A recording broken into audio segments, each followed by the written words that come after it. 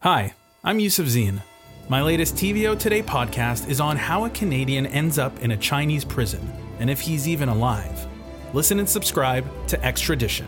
Available now, wherever you get your podcasts. Help TVO create a better world through the power of learning.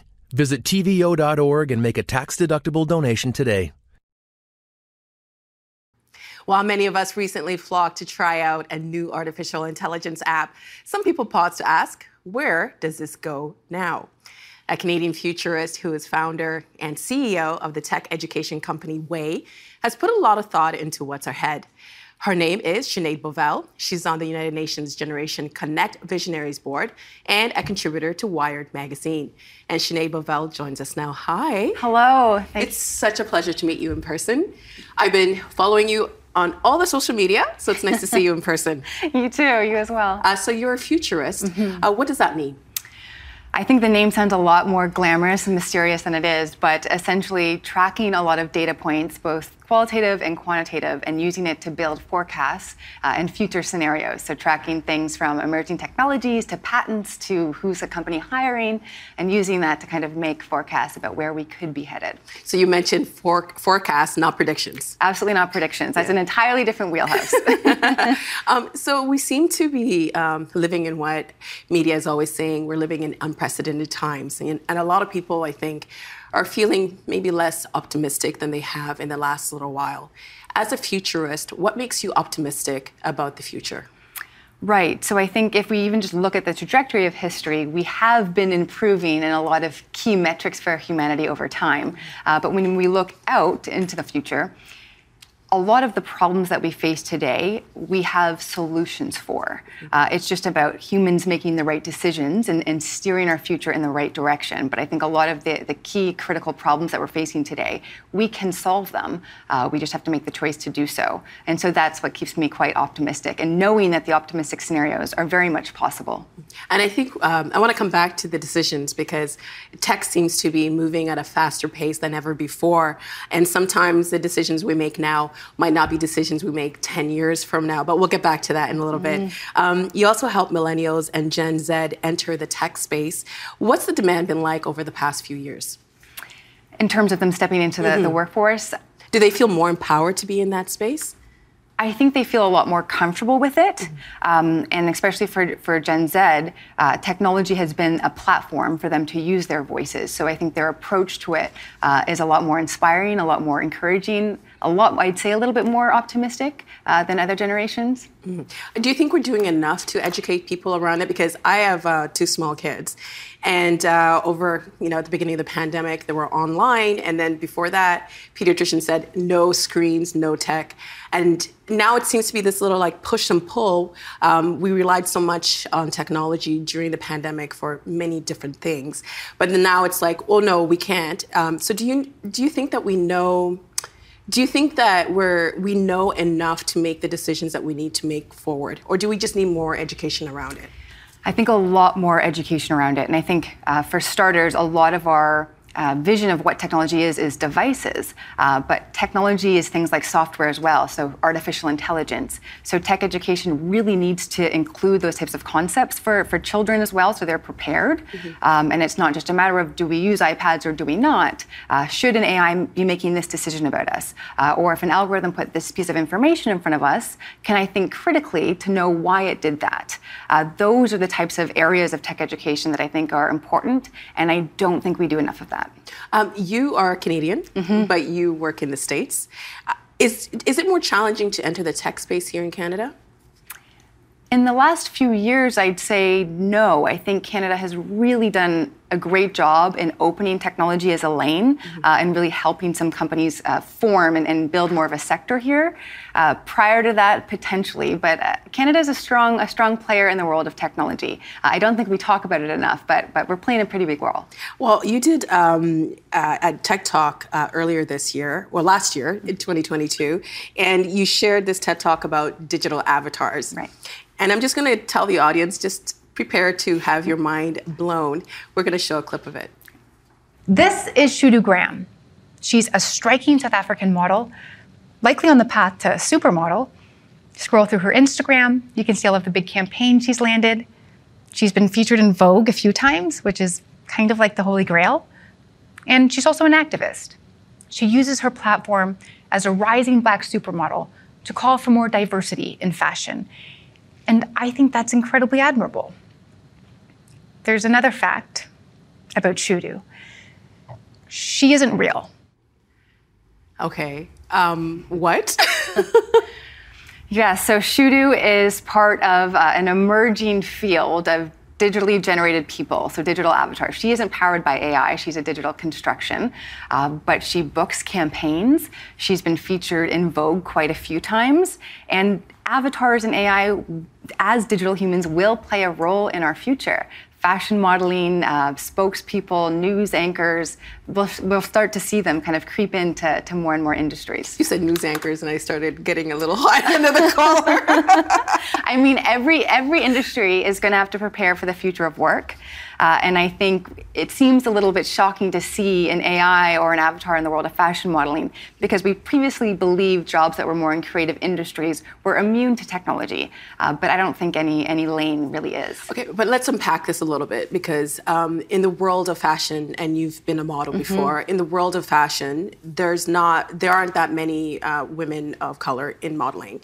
And there are very few women who are dark skinned.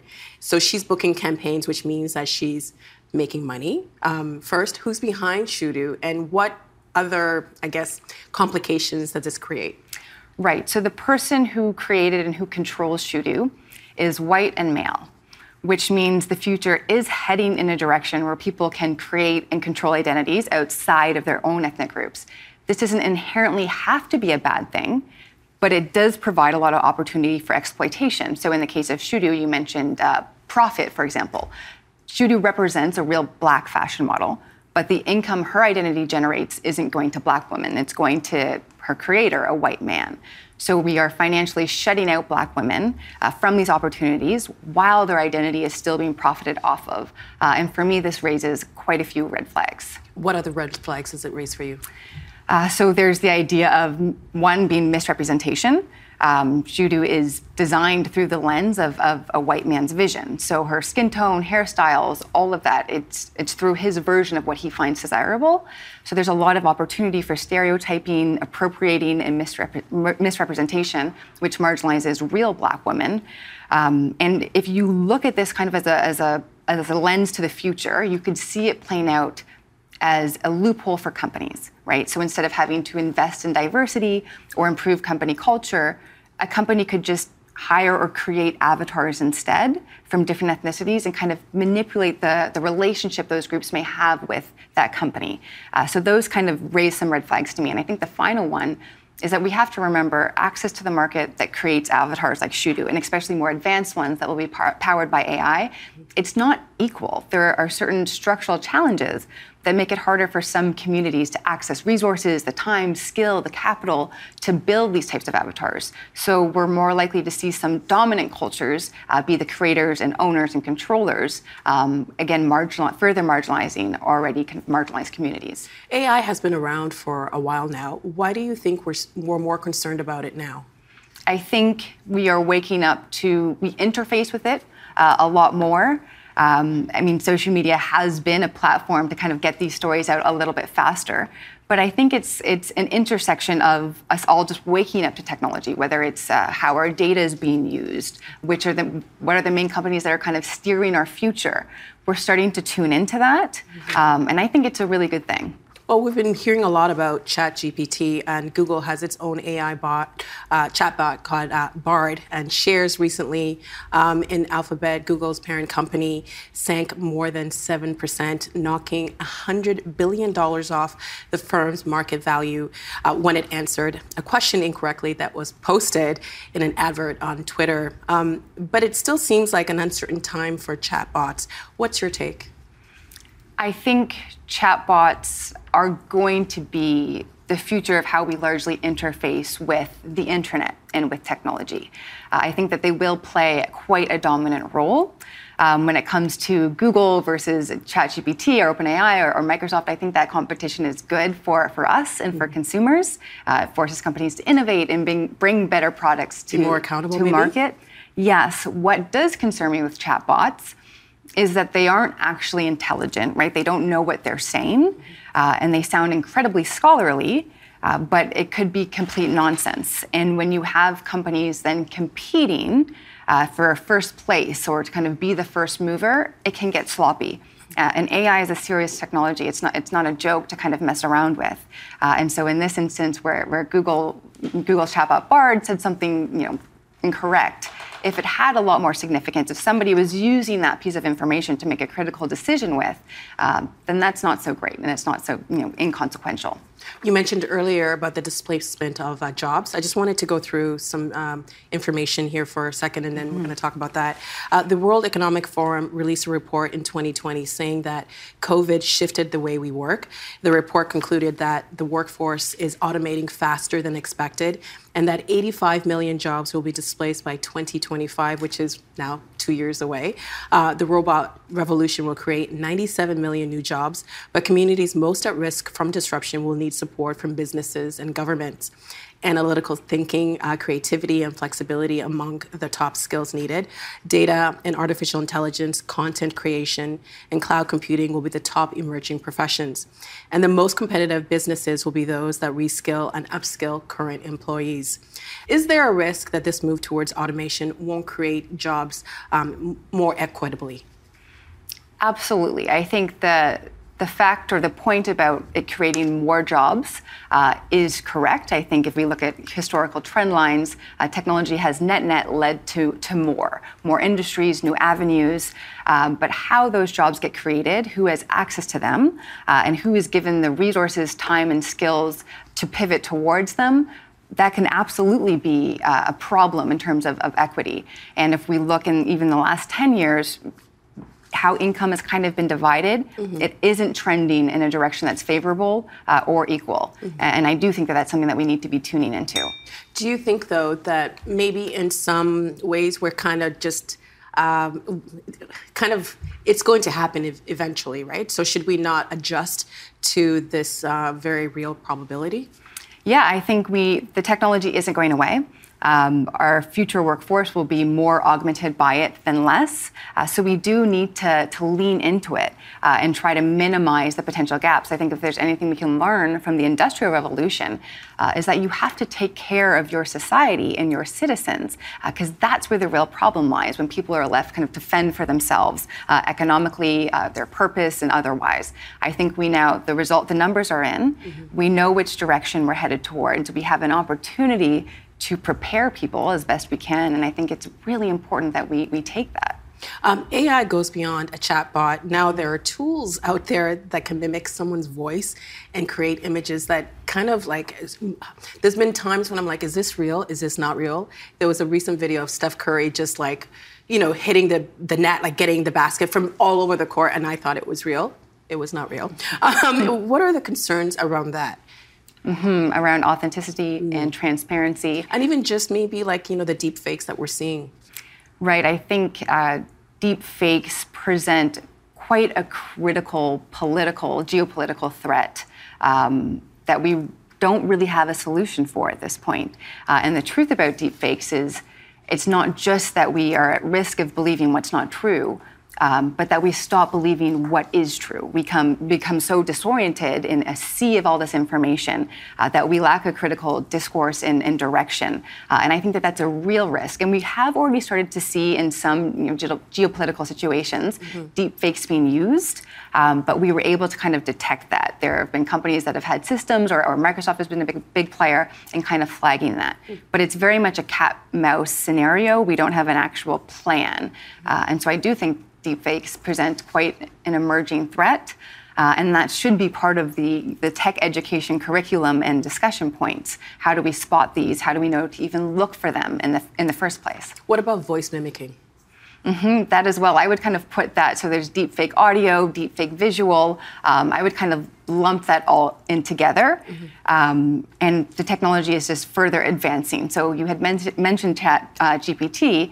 There are similar technologies where you can take a 3-second clip of somebody's voice and use it to generate an entire podcast that they never were featured on.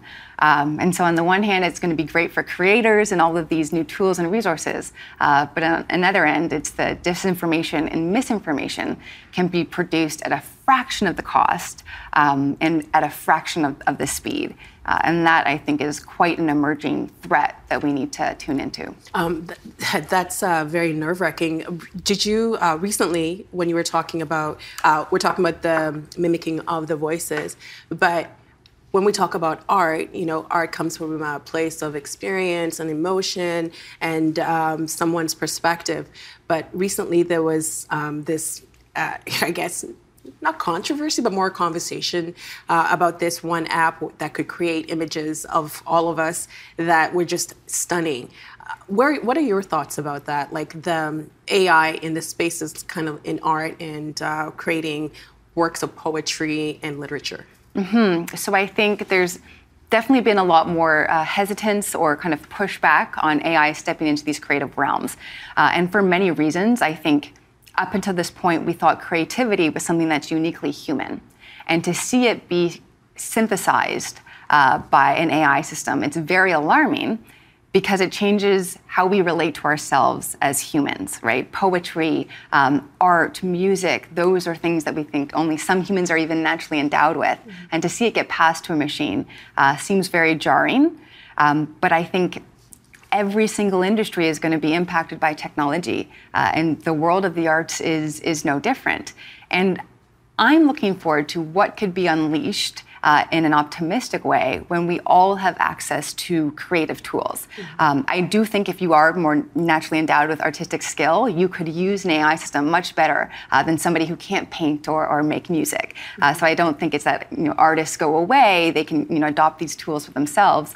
But I think that there will be some magic to happen when we all have access to these systems to help bring different types of content or creative expression to life. Is that the optimism that you were talking about, that one day possibly we would all have access to these tools?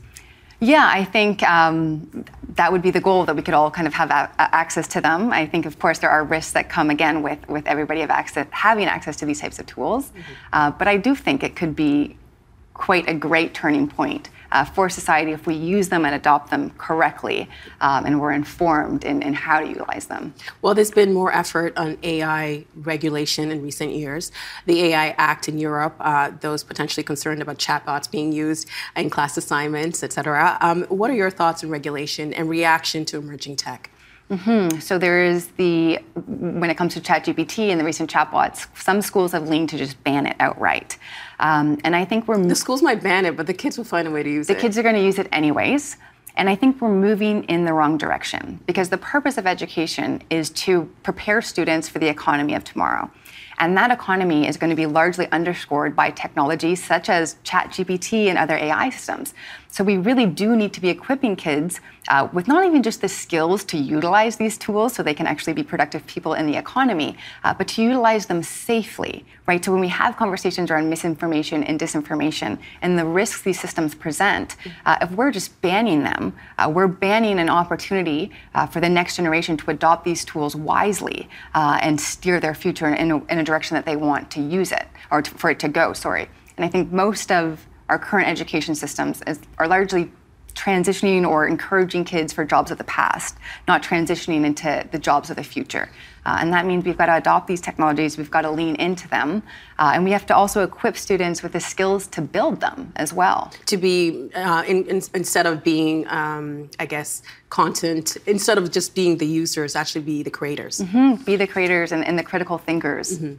When social media became a part of our lives, I think a lot of us didn't realize that putting so much of our personal information might come back later to bite us. Parents sharing photos of their children. I've done this, and I did it without consent when they were younger. And if you are younger, you might share something that decades later might impact your employment. And sometimes scammers only need your email address to destroy your life. Should all jurisdictions be following the EU's lead with their right to be forgotten privacy law? Absolutely. I think data, for many reasons, could be a national security crisis. Having citizen data just open, manipulated, accessible to not only just different companies but different countries. I think that that's a really big red flag. And then, of course, for personal reasons, you should have the right to be forgotten, or for a company not to be able to make a statistical prediction as to what your next moves are going to be, because they've been hoarding a bunch of information on you throughout your life. So I think the EU is definitely moving in the right direction. And I think countries would be wise to follow suit. Do you think that maybe this is in part why some people are skeptical of AI technology and maybe this future of automation? Because it just kind of feels as if you're the user, but you're not in control of what's happening around you. I think the fear and kind of pessimism towards AI in the future, there's a few reasons. Some of it's pop culture related, tuning into shows like Black Mirror, The Matrix. But then again, yes, of course, a lot of our interactions with technology, we feel like it's happening to us. Not with us. And for many people, it seems like there's 5 or 6 companies and maybe 7 or 8 people kind of steering our future.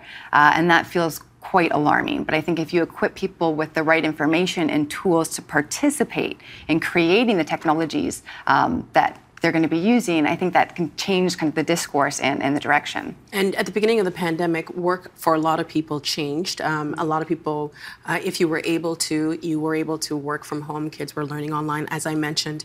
What would you say are the upsides to the future of work? Right. So I think the pandemic showed us who were we incorrectly excluding from the workforce because we falsely assumed that everybody had to show up 9 to 5, Monday to Friday. That opened up a whole new door for new parents or people with different mobility needs. So that was a kind of key shining light. I think the future of work is going to be a lot more flexible. So we've already been moving away from the days where you work for a single company for 10 years, and that trend is going to continue. The pandemic and technology showed us that flexibility can work, and it kind of prepared us for what more remote and more transient kind of workplaces look like. And I think that is something that's optimistic and helpful. Well, from your view, I think for employees, it works to have a little bit of leverage now. But from the perspective of the employers, how are they taking that future of work? Are they adjusting well? Or are they going to fight it maybe? I guess it kind of depends on the company.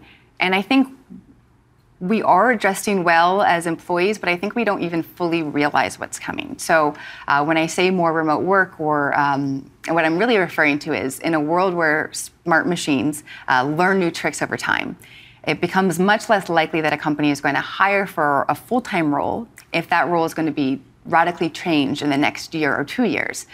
So we're going to see a rise of the gig economy across all jobs. So we see a lot of, whether you're a delivery, driver or whatnot, we'll see it across financial analysts, lawyers, physicians, teachers, where we all work in kind of different roles for a few different companies at any one time.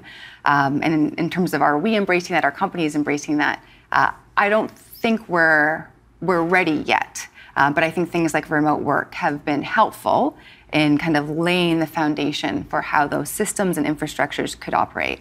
A couple of years ago, you wrote how we need to stop asking kids what they want to be when they grow up. What did you mean by that? And I know that question is usually asked with the best intention. But the reality is most of the jobs that a child would see today or answer that question with probably won't exist by the time they are in a working age, or they'll be radically transformed. So instead of kind of setting people up, and it's not for failure, but for the idea that your identity is attached to the job that you do, when we know the future of work is going to be very different, we should be encouraging kids to think more broadly about the problems that they want to solve, because those are more likely to exist than a specific occupation. And especially as technology continues to more rapidly disrupt the workforce, we have to move away from this idea that you are your job, because that's going to change. So if we can start with kids and encouraging them, what are the skills that you want to learn and the problems that you want to solve? And one of the most important skills for the future being critical thinking and imagination. That's something that children are already naturally endowed with. Lean into that. The curiosity. When you said that, I kind of felt like, oh, I think that's hard for people to hear. It is, but 15 years ago, the role of a social media manager analyst didn't exist. Now, if a company doesn't have one, you're probably not going to make it. So the trend lines aren't very different. There are significant, whether you're a data analyst, a data scientist, all of these jobs have really come to the forefront in the last decade. And so that's still going to continue going forward. But I think the future always seems a lot more shocking from the present, and especially when we analyze it through the frameworks of the present. How can we empower then people to embrace technology and to leverage it? I think leaning into it, the best thing we can do about the future is prepare for it. It's not going to go away. To recognize how much you already use it. I don't know about you, I can't get down the street without consulting maybe Google Maps. So we use AI all of the time, social media, if you watch a streaming platform. So to know that these tools aren't as overwhelming as we might make them out to be. They're very actually easy to use, but it's about leaning into it, doing your best to try to understand it and keep up with the discourse with it. And then, of course, at a more societal and federal level, equipping people with the resources they're going to need to thrive in such a dynamic future. Sinead, it's been amazing having you here. I could talk to you for another hour. Thank you so much. Continued success to you. Thank you, all of us. The Agenda with Steve Paikin is made possible through generous philanthropic contributions from viewers like you. Thank you for supporting TVO's journalism.